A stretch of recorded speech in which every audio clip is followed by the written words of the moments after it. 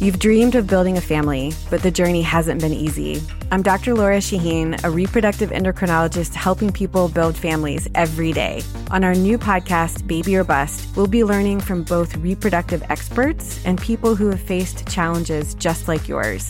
Join us every week for Baby or Bust, wherever you listen to your podcasts. Make sure to follow us so you never miss an episode.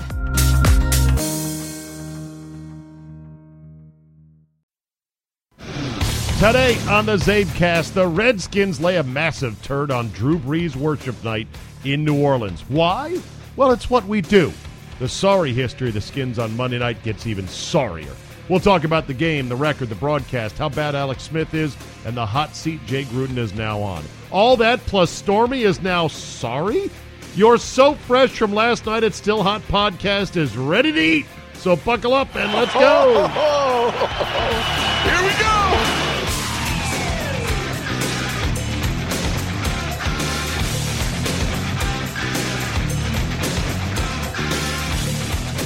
Tuesday, October 10, 2018. Thank you for the download. Man, was that a disaster. Oh, yeah, and the Redskins were bad, too, last night. Oh, yes, I'm talking to you, Yankee fans. How about that 16-1 to your hated rivals, the Boston Red Sox? Even worse, you had a guy who nobody but hardcore baseball fans have ever heard of, hitting for the first ever cycle in the postseason. Yes, Brock Holt.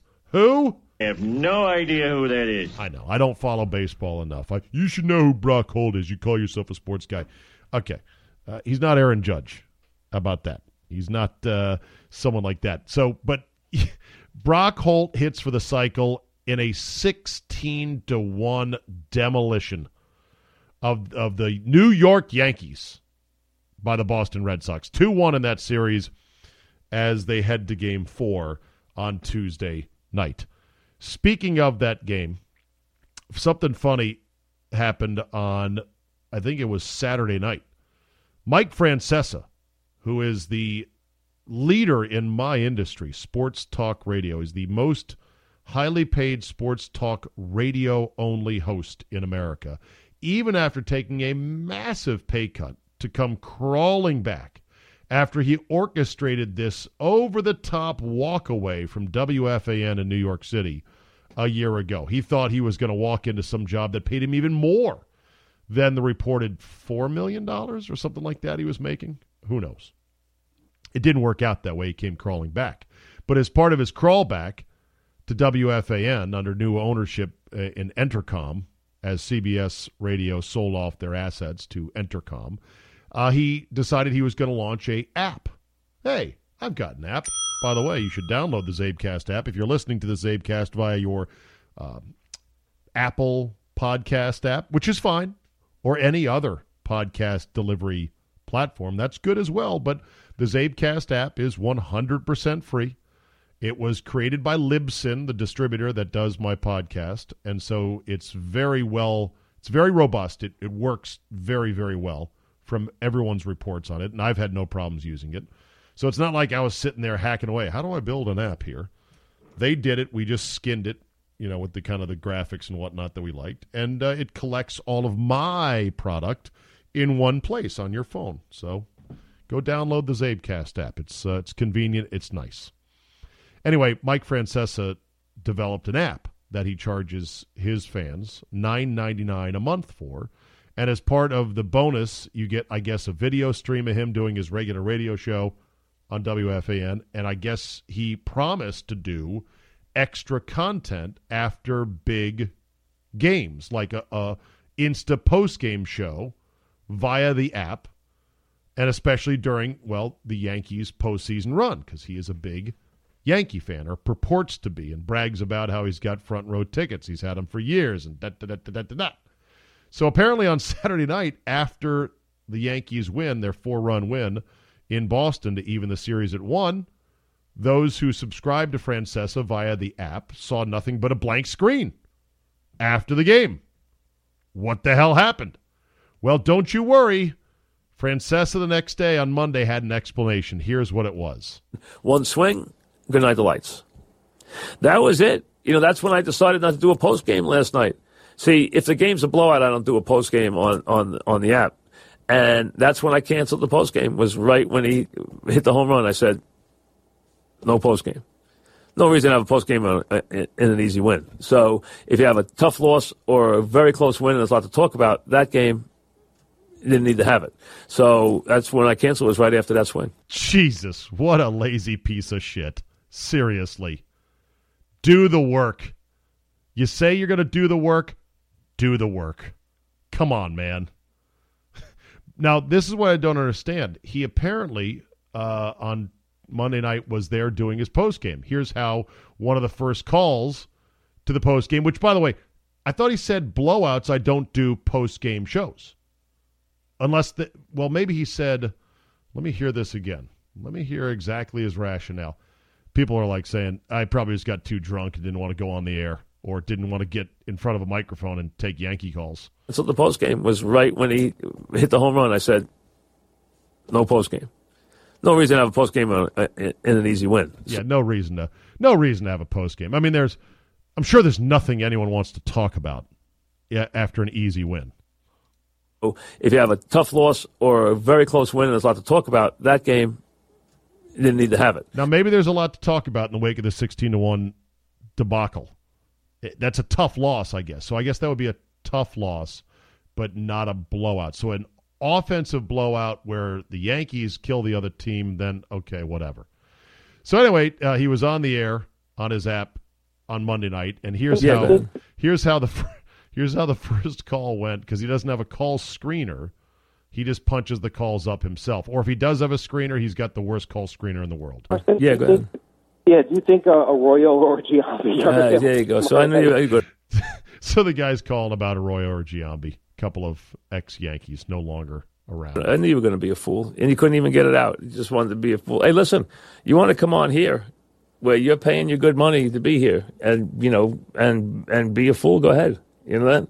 It's okay. I mean, that's not going to bother me. This is not like being on the Fan. You're here because you want to be here. You're subscribing to what we do. So, I mean, if you want to go on there and, talk about Giambi or anybody else, be my guest. Mike in Long Beach, what's up, Mike? Yeah, go ahead. Oh, I love how that big exhale. Hilarious. I follow Funhouse at Back After This on Twitter, at Back After This, which is a classic Francesa phrase. You should follow it as well. It's funny. It's funny. And I can't wait for more fallout from this. And you know what? Maybe there was a ton to talk about in a 16-1 loss. I don't know. I'll have to watch the Twitter account on Tuesday. All right. Let's talk to Andy Pollin about the Redskins debacling at the hands of the New Orleans Saints. Why did I think that they were going to make this a competitive game? Why did I think they could hang in there? Got debacled. They did get debacled. Now, they've played the Saints great, the Redskins have, over the last 6 meetings, and they should probably be 5-1. They lost last year, throwing the game away. But the secret sauce is Monday night. As you will hear with me and Andy, no team lays turds on Monday night quite like my Redskins. Oh, I think we got you live now. There we go. Holy shit. Wow. Wow, fucking wow.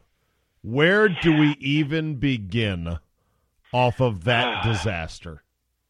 I'm trying to think of games that match this in suckitude. And Eagles at home on Monday Night Football, the fake McNabb contract game. Now, that was 28-0 in the first quarter. Yeah, that probably is it. And that was the game that Hainsworth laid on the ground, too.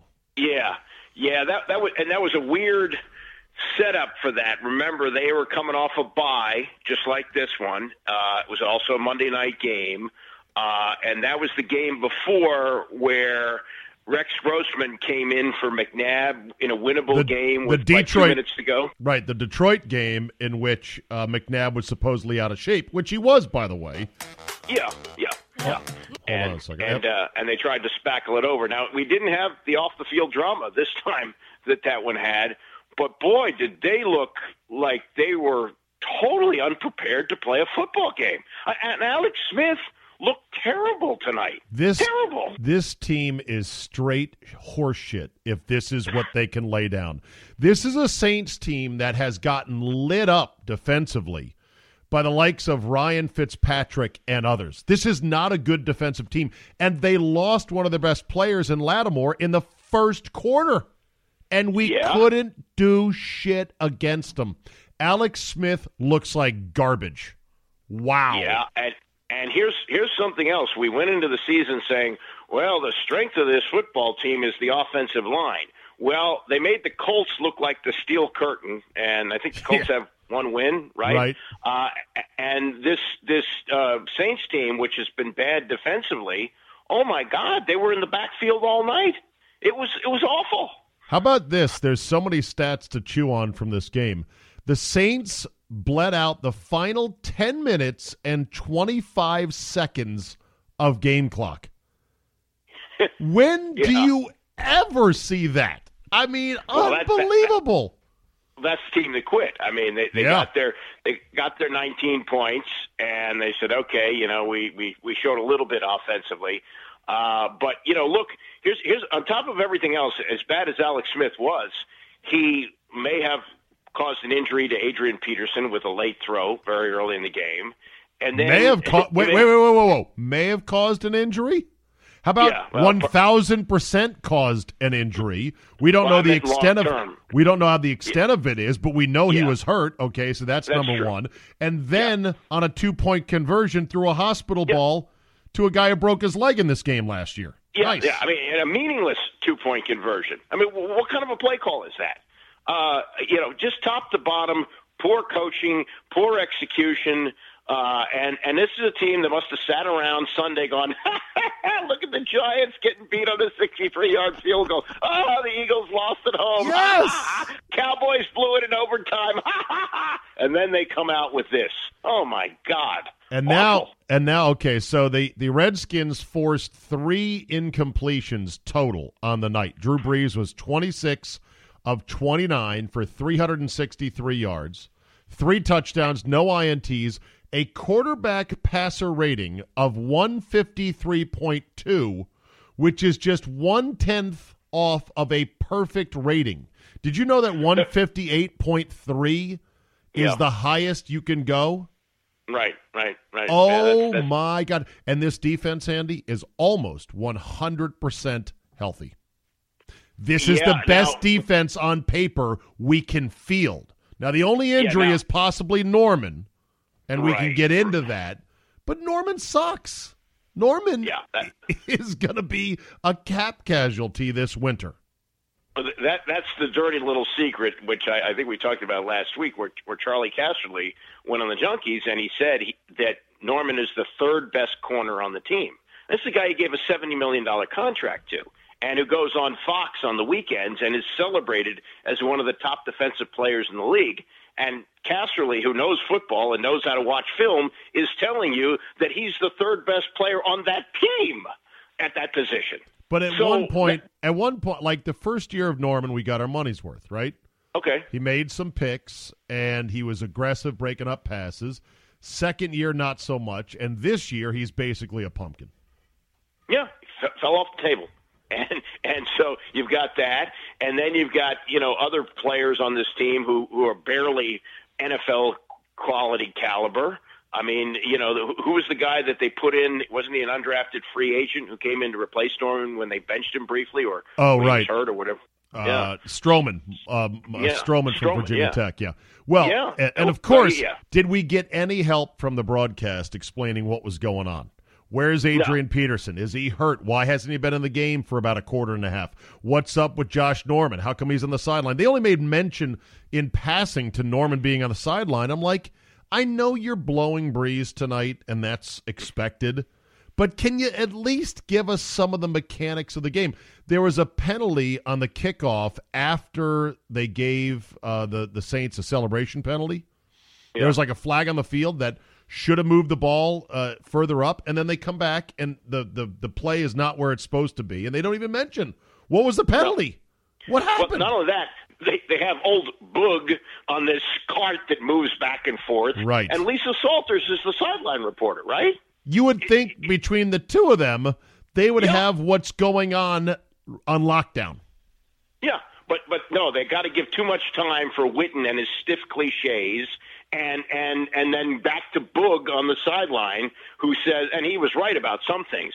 Why are they not going no huddle when they're down by 3 scores? I mean, why are they doing something, a game plan which seemingly has no urgency to it whatsoever? I mean, what are they doing out there?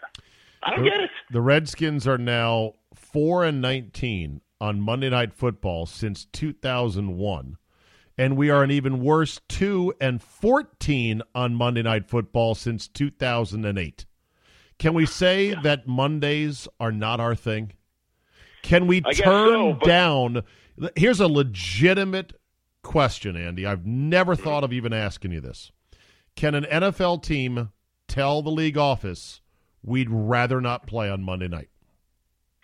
I don't know how that works. I think that each team is required to have a certain number of primetime appearances. No, because the bad teams used to never get on primetime. Every team is required now to play one Thursday game to make it equitable. But I don't think there's any rule you have to play on Monday nights. Literally, the Redskins should be begging the front office or begging the league office, don't put us on Monday night.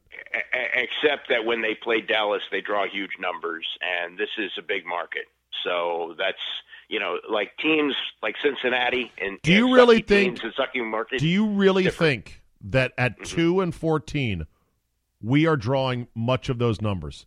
That when we play the Dallas Cowboys or the New York Giants, that it's us that's responsible for the so-called big TV number?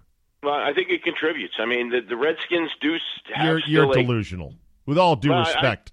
My mentor and friend, you're fucking delusional. Nobody's watching this team. Nobody's going to the games, Andy. Nobody's going to the games. That's true. But I'm telling you, if you look at the numbers, especially when they play Dallas, they're very good. They draw ratings. Now, you could say, it's not us because they suck. It's not us. Andy, we are Bengals East without the Bengals' success. Oh, yeah, but I don't know. Whatever it is, somebody must be studying these numbers before putting these matchups together, because the Redskins' record doesn't dictate that they get on Monday night as often as they do, right? It is so bad. This all comes back to Jay Gruden. Oh, Jay Gruden is in deep shit after tonight. Well, deep shit. Even though they're 2-2, they'll wake up tomorrow morning in first place in the NFC East for what it's worth.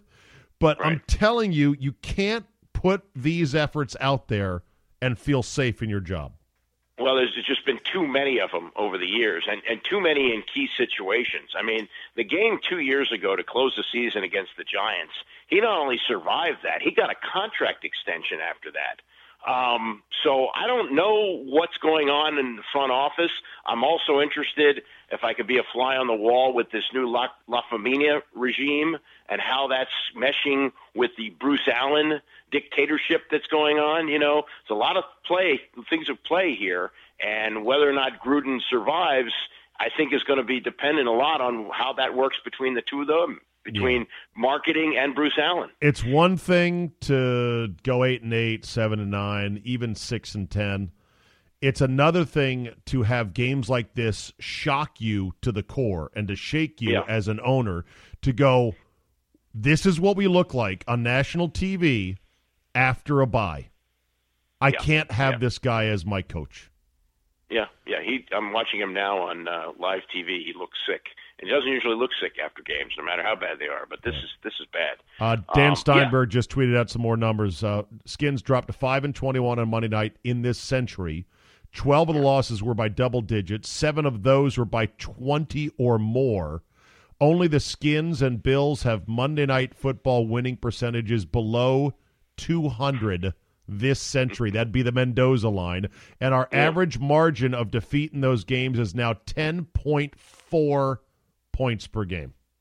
Yeah. Well, this is a road game, but home games are also like road games for them because nobody in D.C. wants to get home at 2:00 in the morning. So they give their tickets away, and they wind up in the hands of the visitors anyway. So now we got Carolina on a short week at home, and Carolina is a franchise that sits in a region that used to be Redskin fans, the Carolinas.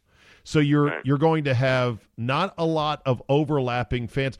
That building on Sunday is going to be fucking empty. Watch. Oh, yeah.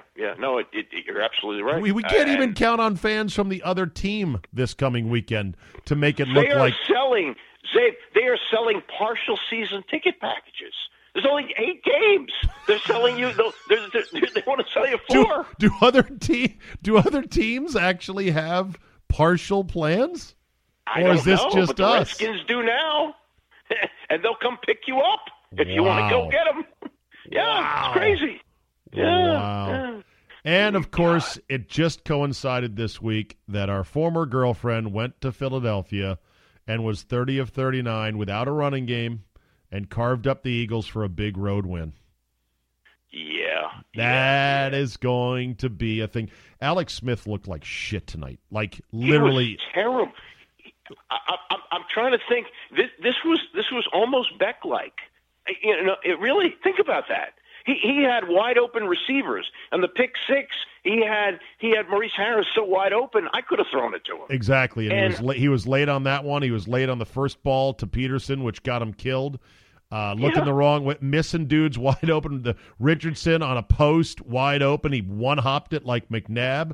Missed a wide open Davis when Witten blurts out, "He's got Davis." No, he doesn't. Yeah. Now maybe this is just one bad game from Alex, or maybe Andy, this is who he is. And if it's who he is, realize what they've invested in him. They've invested the kind of money where he has to be their starting quarterback for 3 years. This is not like McNabb, who came here with 1 year left on his deal. They're in on him. And if this is a complete bust, it's even worse than RG3 because RG3 was playing on a rookie deal. He's playing on a big-time contract that guarantees a lot of money for 3 years. You're stuck with him. Total 4-year deal, $94 million. The guaranteed total is $71 million. Right. Yeah, Griffin was guaranteed like $20 million, $71 million guaranteed. In 2022, at 38 years old, Alex Smith will be making $26.4 million, which may be a bargain compared to what quarterbacks cost at that time in the NFL. But he's got to make it to before then. He's got to make it to 2022. He's the quarterback for 18, 19, and 20. There's no way around it. Unless he's just, so incredibly bad, you just eat it and move on. But that's going to cripple you on the salary cap. He can't put together 2 bad seasons and stay starter. Like, you can't have Alex Smith play 2 years and not make the playoffs and then say, well, this is the year 3, because that would be his age 36 season. That'd be the 2020 season. Yeah. Now, could this just be, Andy, one bad game? That's what you hope for. But he's also been known for being consistent, that he doesn't really have these kind of games. He doesn't throw what should have been a pick six. He doesn't do those kind of things, and he did them tonight. Right. Then we've got 2 other hot spots to deal with. One is Josh Norman. The other one is Josh Doxson. Let me start with Norman. I'm looking at a tweet right now. Apparently Norman still felt compelled to do a jersey exchange after the game. And apparently he couldn't even get his jersey off. And there's a hilarious 34-second video of whoever it is for the Saints that he's swapping with, and I can't quite tell. And he can't pull the jersey off. And he's bent over, and he's like, hold on a second, just get it off here. Whatever happened to being so pissed that you just run into the locker room and say, I can't even stand this tonight? What is the mindset of the modern athlete, Andy, that allows them to be this way? What changed it was free agency, because these guys know they can be teammates somewhere next year, whether it's with either the teams they're on or a new place.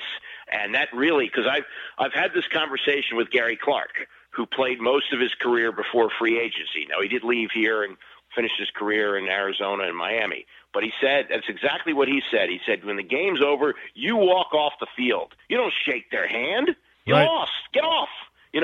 And so when free agency came in, these guys realized, oh yeah, we can all work together, and then we're part of this big corporation. We work for the NFL. We don't really work for our teams, and that's what changed it. It changed it in 1993 when free agency came in. Was what was the game changer on that. Meanwhile, Josh Doxson did not play tonight. He was inactive again. Somebody stepped on his heel in practice during the bye week. Yeah. That used to happen to me in the high school hallways, and I'd get angry, and I'd put my shoe back on, and I'd keep going. Your buddies would say, flat tire, ha-ha, and they'd point at you. Exactly. How fucking fragile is this cat that he could miss a Monday night game after a bye week just because somebody stepped on his heel? This after he took basically a incomplete for year one, with a mystery Achilles injury that the coaching staff and the training staff said, we can't find it. Mm-hmm.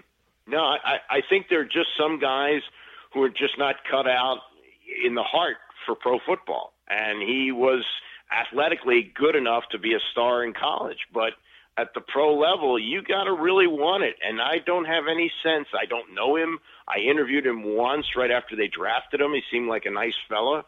But I don't have any sense. Yeah, I don't have any sense that he really wants to be great. And you look at these guys, the alpha receivers, I mean, some of them go overboard, but it's clear they want to be great. Oh, they have a burning look in their eye that they're pissed off and they want to get out there and do what they do. Josh Doxson looks like a nice kid who's just happy he's in the NFL, got a couple $1 million as a first-round pick, and he'll ride it out as long as he can. Can we agree that the 18 bus is never coming? That we should leave the bus stop and just say, well, that bus broke down, it's never coming? Or do you want to still wait, Andy, for the Josh Doxson bus to arrive?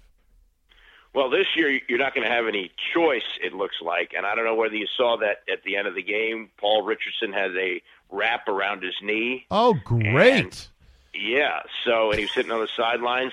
And these knee injuries, it's not like I'm sorry, I cut you off. I've got to do better. No, I was just going to say, the knee injuries, they always start out as a sprain, and then the MRI comes back, and it's an ACL. So you lose him, what do you got? You got nothing. I agree. It was pointed out to me, Andy, that I jump on my guests too much. It's okay. When I'm keyed up like this after a Redskin loss, oh God, I'm even more. I'm even more jumpy. I'm jumping off sides even more. Yeah, with Richardson, and again, super nice guy. I interviewed him when he signed with the Redskins. You look at his injury history with Seattle. The guy breaks, and if you see him in person, you know why. He is built like a whippet. He is so thin. He's 170 pounds. He's 6 feet tall, 170 pounds. Soaking wet, Andy. That's with nickels in his pockets. And muscle weighs more than fat, so 170 on him is nothing. That's a Ken Beatrice reference for everyone in the D.C. area. Yeah. You got that reference by the accent, knowing Andy and I. Yeah. For those of you out of the market, you don't understand that, but whatever. Yeah. And then Jordan Reed was basically invisible until he ran down whoever made that almost pick six at the 1 yard line, to which I go, oh, hey, Jordan Reed is playing tonight. How about that? Yeah, this is, and the other game that was like this was the Colts game. That he wasn't targeted until 6 minutes left in the first half. I don't even know if he was targeted at all in the first half tonight. I tweeted that out too near the end of the first half. Is he playing? Is he on the field? So I haven't seen anything about him. How is that? I don't know. How does that happen? I don't know. And not that they have the ball that much, but still, you got to find a way to get the ball in his hands, even if you run a tight end screen. Just get it to him. Get the ball in his hands. He makes plays. That's incredible. Yeah. So they got a short turnaround, a really good Panther team with a good defense coming in, and Cam Newton. They couldn't stop Taysom Hill. Every time he came in, he ran for positive yardage or a first down.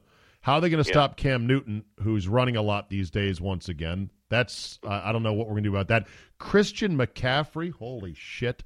He is going to have a field day against us because they don't necessarily run him between the tackles. They flip it to him. They throw screens and whatnot. Holy shit! I've got a headache thinking about this already.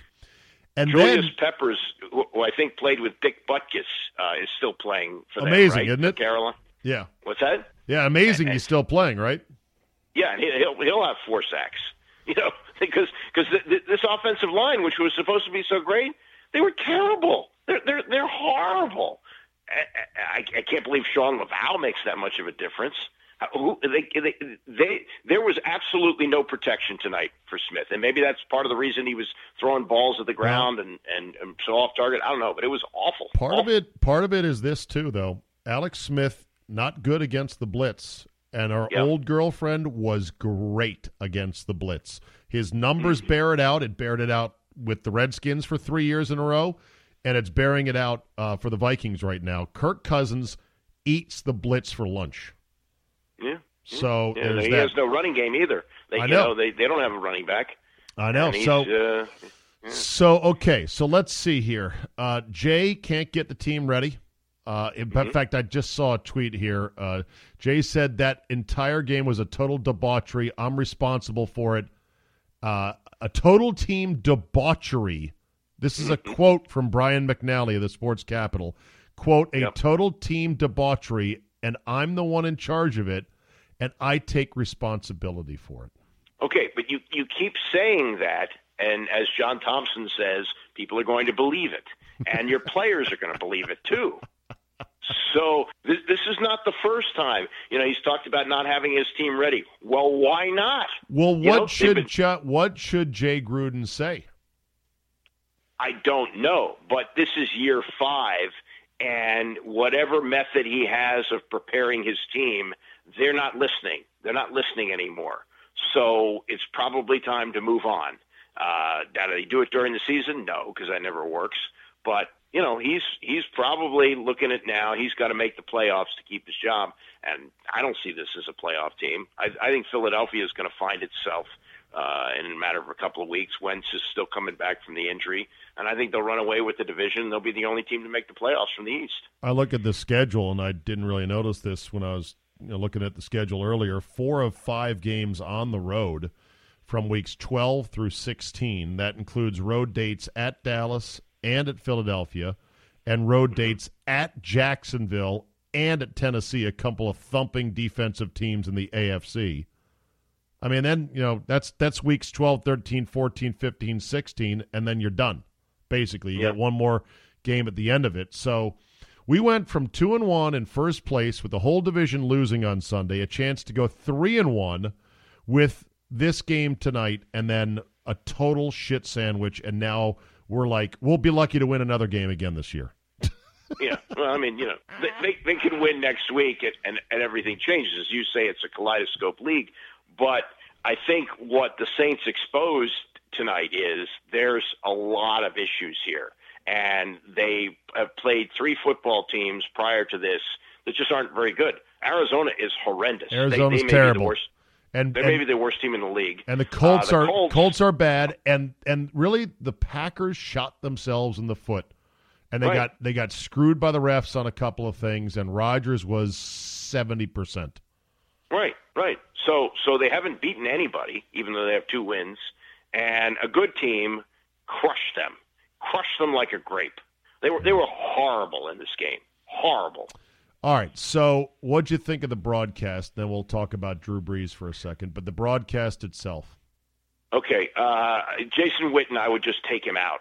I would say here, because Booger McFarland, I think is pretty good. I think he's actually pretty good, and I would take him off that silly little cart that he rides up and down the field on. Just put him in the booth. Put him in the booth next to Tessitore. Tessitore is not particularly good, but he's not particularly bad. All right, okay, you know that my boy Scott Lynn and your boy Scott Lynn hates Tessitore with a passion. Says he's too game showish, too over the top, oversells calls too early in the game. I like Tessitore. I think he's got a big booming voice. It cuts through. There's enthusiasm. He adds flavor and punch to calls. He does oversell some things early, but I'll take that instead of a guy like Al Michaels who whines and pauses. Yeah, I know. I like Al Michaels. You don't like him, but I do like Al Michaels. What I have read is that the feeling was Sean McDonough was too negative. And no doubt. NFL, no doubt. That was talked about by Pitaro, the new boss at ESPN. And I think right. And of course, John Gruden hated him too. They had the worst chemistry off the air, apparently, for those that know, that Gruden and McDonough couldn't stand each other. Right. But okay, so you'd keep Booger, you'd jettison Witten, who's stiff and pretty useless. Tessitore, you're neutral on. How about Lisa Salters? Oh, she's a good reporter. She worked as a news reporter in Baltimore. Okay. I think she does fine work. She's, all right. No problem with her. Okay, hold on. I have a problem with that, though, because when I needed some reporting on Josh Norman and Adrian Peterson, she came back with I asked Sean Payton what the record meant to him, and he said he's just focused on winning the game. And I'm like, no shit. He's a coach. Like, this is how in a bubble some of these media people are. They're not going to give you a gushing quote about the goddamn record in the middle of the game. Whoa. So, from what I know about television, that's not all her call. What was happening in this game was it was over pretty early. The only thing they're selling now, and if you listened, it's at halftime. The end, well, yeah, but they're selling the possibility that he's going to get his 500th touchdown. So they're going to keep your eyes glued for that. If it was Al Michaels doing the game, you'd be talking about the over/under. But they were talking about that 500 touchdown pass. So that I think is the reason that she was instructed. That was at halftime, though, Andy. That was at halftime. Yeah, I mean, you may be right, but listen, if you're gonna have a journalist in that position, she better get some damn answers about what's going on in the game. I'm sorry, but I'm going to insist on that, and I don't care what the producers of the broadcast say. Otherwise, have a piece of ass, have a eye candy, have some hot chick. You're like, wow, put her on camera more. Well, that's why I've always liked Pam Oliver. She doesn't take any crap from anybody. I think sassy she's and brassy. Yeah, that's what you want. But she's fine as far as I'm concerned. But Witten is completely useless. There's no purpose for him, none whatsoever. Spews cliches, very stiff, has no chemistry. And this was great at the beginning of the game where you got the touchdown by what's his name, just came back from the suspension, and he says, "Welcome back." Yeah, Ingram. Welcome back, Ingram. With no mention of the PED suspension. Yeah. Right. That's bad. That was bad. I know, but this is what ESPN does, man. I was actually here's the funny thing. The season begins. Everyone's talking about the new Monday Night Football crew. I watch some games. I kind of pay attention, sort of don't pay attention, and I say, you know what? I kind of like them. And I don't give it much more thought. And I get a lot of angry emails and texts and tweets going, what are you, crazy, this, and this. It's not until my team plays and I'm deeply focused on the game and I'm screaming at the TV going, why don't you tell me what the penalty was? How come you're saying this? That's totally wrong. Why is, and now I'm starting to see all the warts because my team played and I was actually into the game. Yeah, right. Yeah.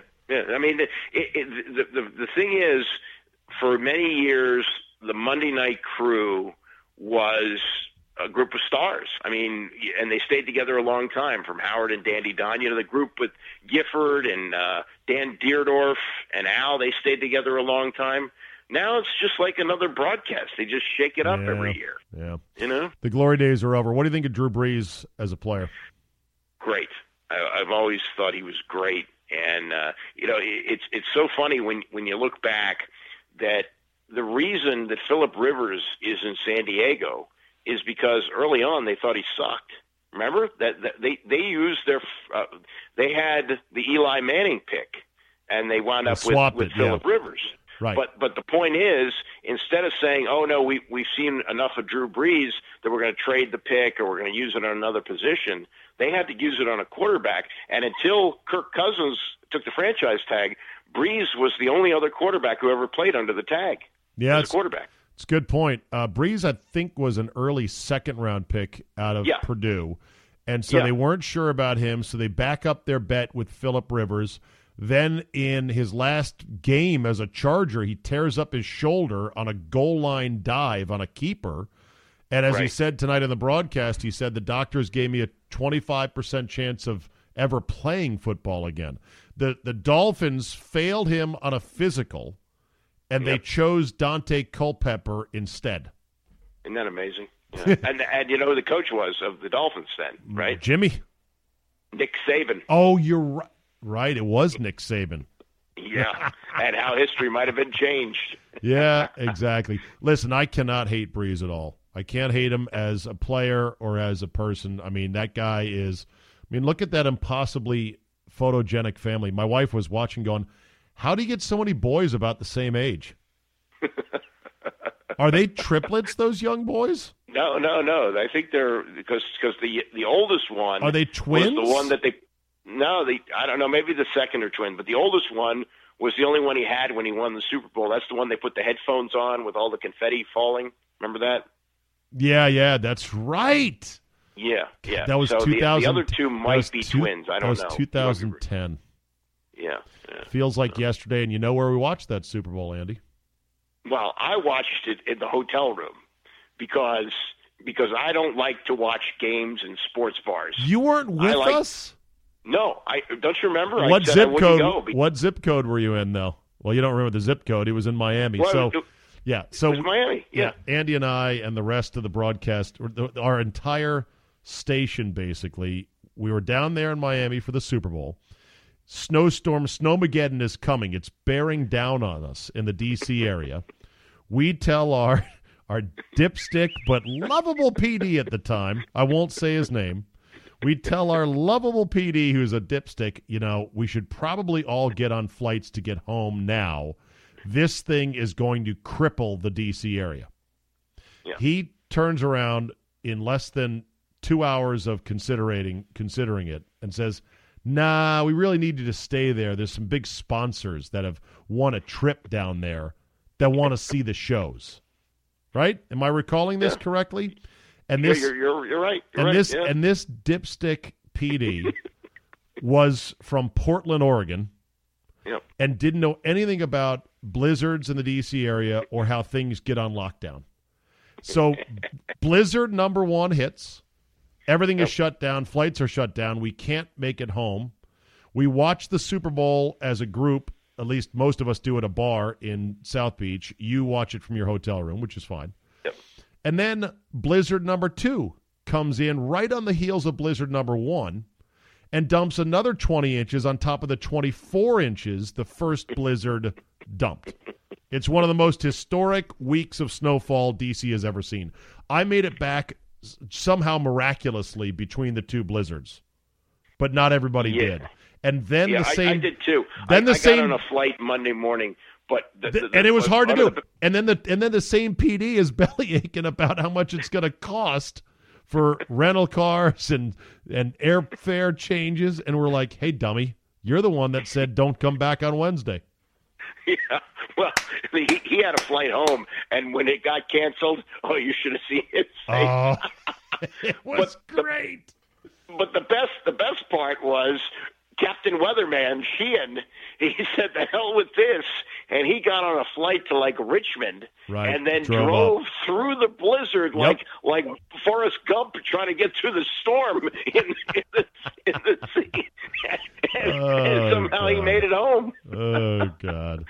Hey, one last thing before I let you go to bed. And Andy Poland, by the way, is up at the stroke of midnight. God bless you, Andy. This is not usual for you. I apologize. Well, now it's more and more usual because I sometimes work these late night shifts at WTOP, and sometimes I'll get off till 1 o'clock or so. Good. So it's okay. Did you see where Dan is selling his crib?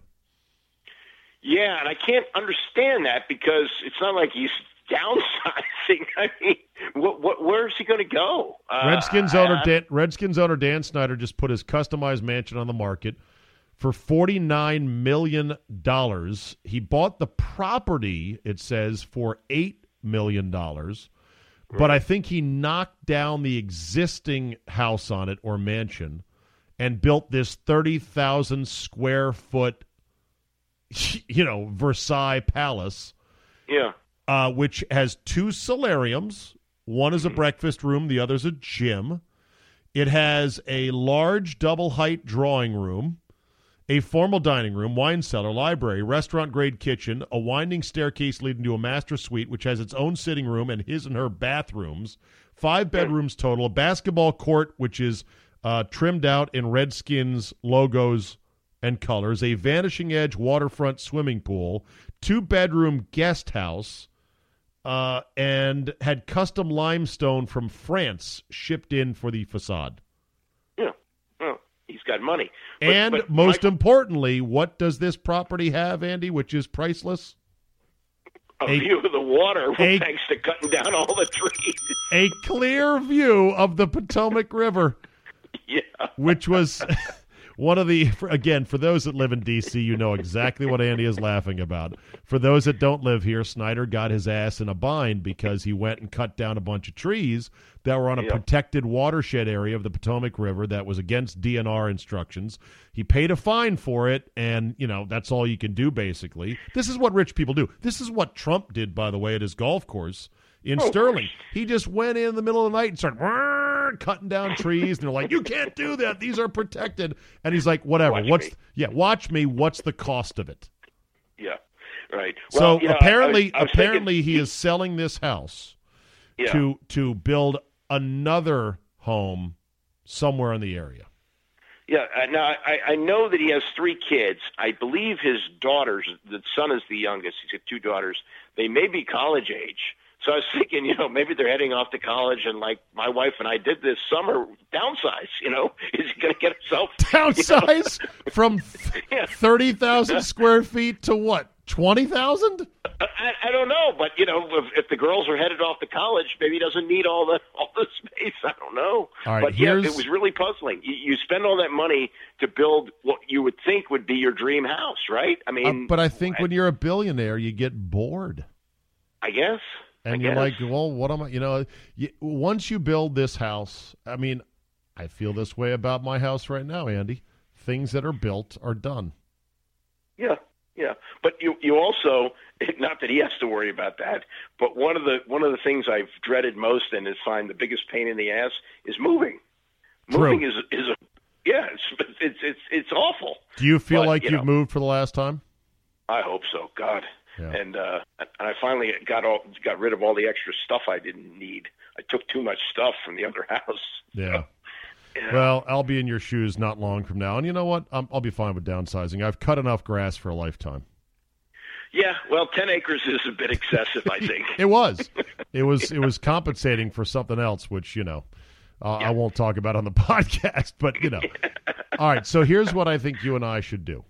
We should rent tuxedos, top hats, and monocles, and we should try to get a tour of Snyder's mansion under the pretense that we are Swiss billionaires. Will be Zed and Frankfurt, and we will pretend that we want a tour of Snyder's house like we're prospective buyers. They're not going to give us a credit check. Let's see if we can do it. We'll put hidden cameras in the top hats, and we'll make a viral video. Come on! That would be unbelievable. Wouldn't it, though? If he were to find out that we were in his house because he doesn't know who we are. That's funny. I wonder, here, this is a question for the real estate agents out there listening to the Zabecast. What does it take to get a private showing of a house that you have no way of paying for and no intention of buying? How rigorous do they screen potential looky-loos? Oh, I think you got to do a credit check. I would think so, Yeah. I mean, you can't just have people traipsing through. Oh, do the drapes convey? Oh, they're lovely. But what if? But again, I got a tuxedo, a top hat, and a monocle, a fake mustache, and I hop out of the back of a limousine, and I rush up. I'm like, I must see this place. I want to buy it right now. And I look like the Monopoly man, and I've got money falling out of my pockets. too obvious. Nah, Okay. I don't think that would work. But that would be really funny. Oh my God. All right, well, let's work to make it happen, Andy. Come on. Sure. Okay. Yeah, I'm right behind you. Okay. Well, I'll let you know if it ever comes to fruition. All right. Just as an exit note, 2-2 now. How many wins on the season for the Washington Redskins? I said, going into every year, you look at this team as 8-8. If things go really well, they win 10, and if things go bad, they win 6. And I think that's what they are, between a 6 and 8 win team right now. Well, give me a number. I'll say 7, which is what they've been pretty much doing under Jay Gruden for 4 years, right? All right, and does 7 and 9 keep Jay's job? I said at the beginning of the year it wouldn't. You said it would. I know, but guess what? Have you changed your mind? Well, again, losses like this are game changers. Yeah, they are not They are not just one loss. They are faith-shaking losses where you say to yourself, "Oh my God, we might have the wrong guy." Oh yeah. Well, do you remember when Snyder, after like 3 losses under Marty, started shopping for Spurrier? That he and Vinny flew around the country to go watch Florida games? Yeah, that was Snyder 1.0. Okay, but Snyder 2.0 is better. He's not great, but he has stuck with Jay. This is the longest any coach has made it. No coach has seen year 5 before Jay under Dan Snyder. And here we are. Part of it is, I think one of the main reasons he's still here is they got rid of McLuhan. They had to do this as a PR move to say that the organization wasn't falling apart. That's how, when he got a contract extension, when they were in the midst of saying, "Oh, he's tending to his 100-year-old grandmother's estate. He's too distraught to go to the combine."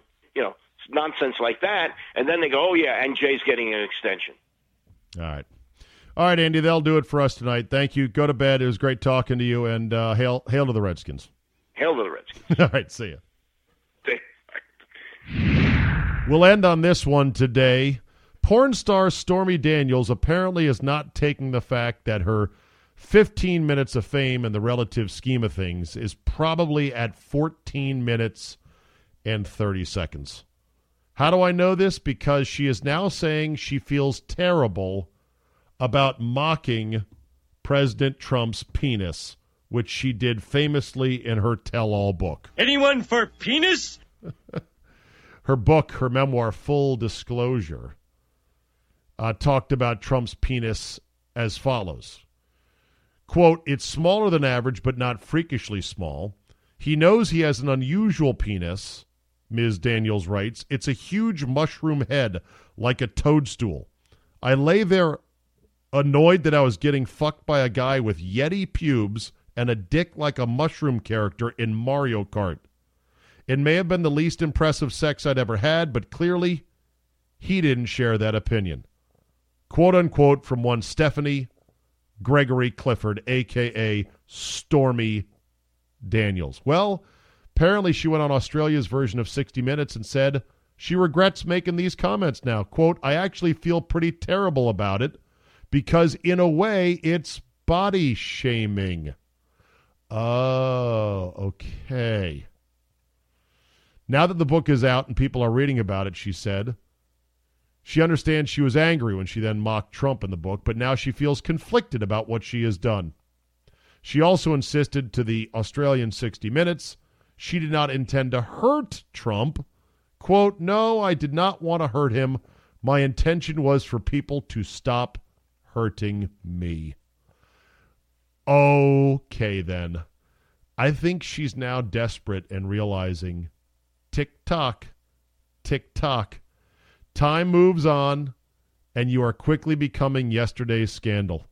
All the hyperventilating about he paid her off, and this is going to be a campaign finance violation. This could be the downfall of his presidency. We're on to something else. We're on to Kavanaugh. There'll be a new outrage, a new scandal to come. Stormy Daniels, you had your time. 14 minutes, 35 seconds, 36 seconds, 37 seconds. So now she's saying, "Oh no, I shouldn't have said that." Toadstool penis. Interesting. And Yeti pubes. What do the pubes of a Yeti look like? I guess Yeti pubes look like the regular hair on the Yoda puppet. Ugh. Disgusting. All right, that'll do it for me today. I've got to go to bed and wake up pissed off at the Redskins laying such an egg on Monday night. But, hey, we're still in first place, so we got that going for us at least for a week. Thanks for listening. Download, subscribe, comment, and like, and tell 3 friends. I love the feedback. Zabe@yahoo.com is how you reach me. Premium Zabe can be had at zabe.com/premium. We've got another monster week of Football 5-Way Friday coming. Only $5 a month and help support the entire venture. I appreciate it very much. Now go find me a good wide receiver 1 the Redskins can draft next spring to replace Josh Doxson, and I will see you next time.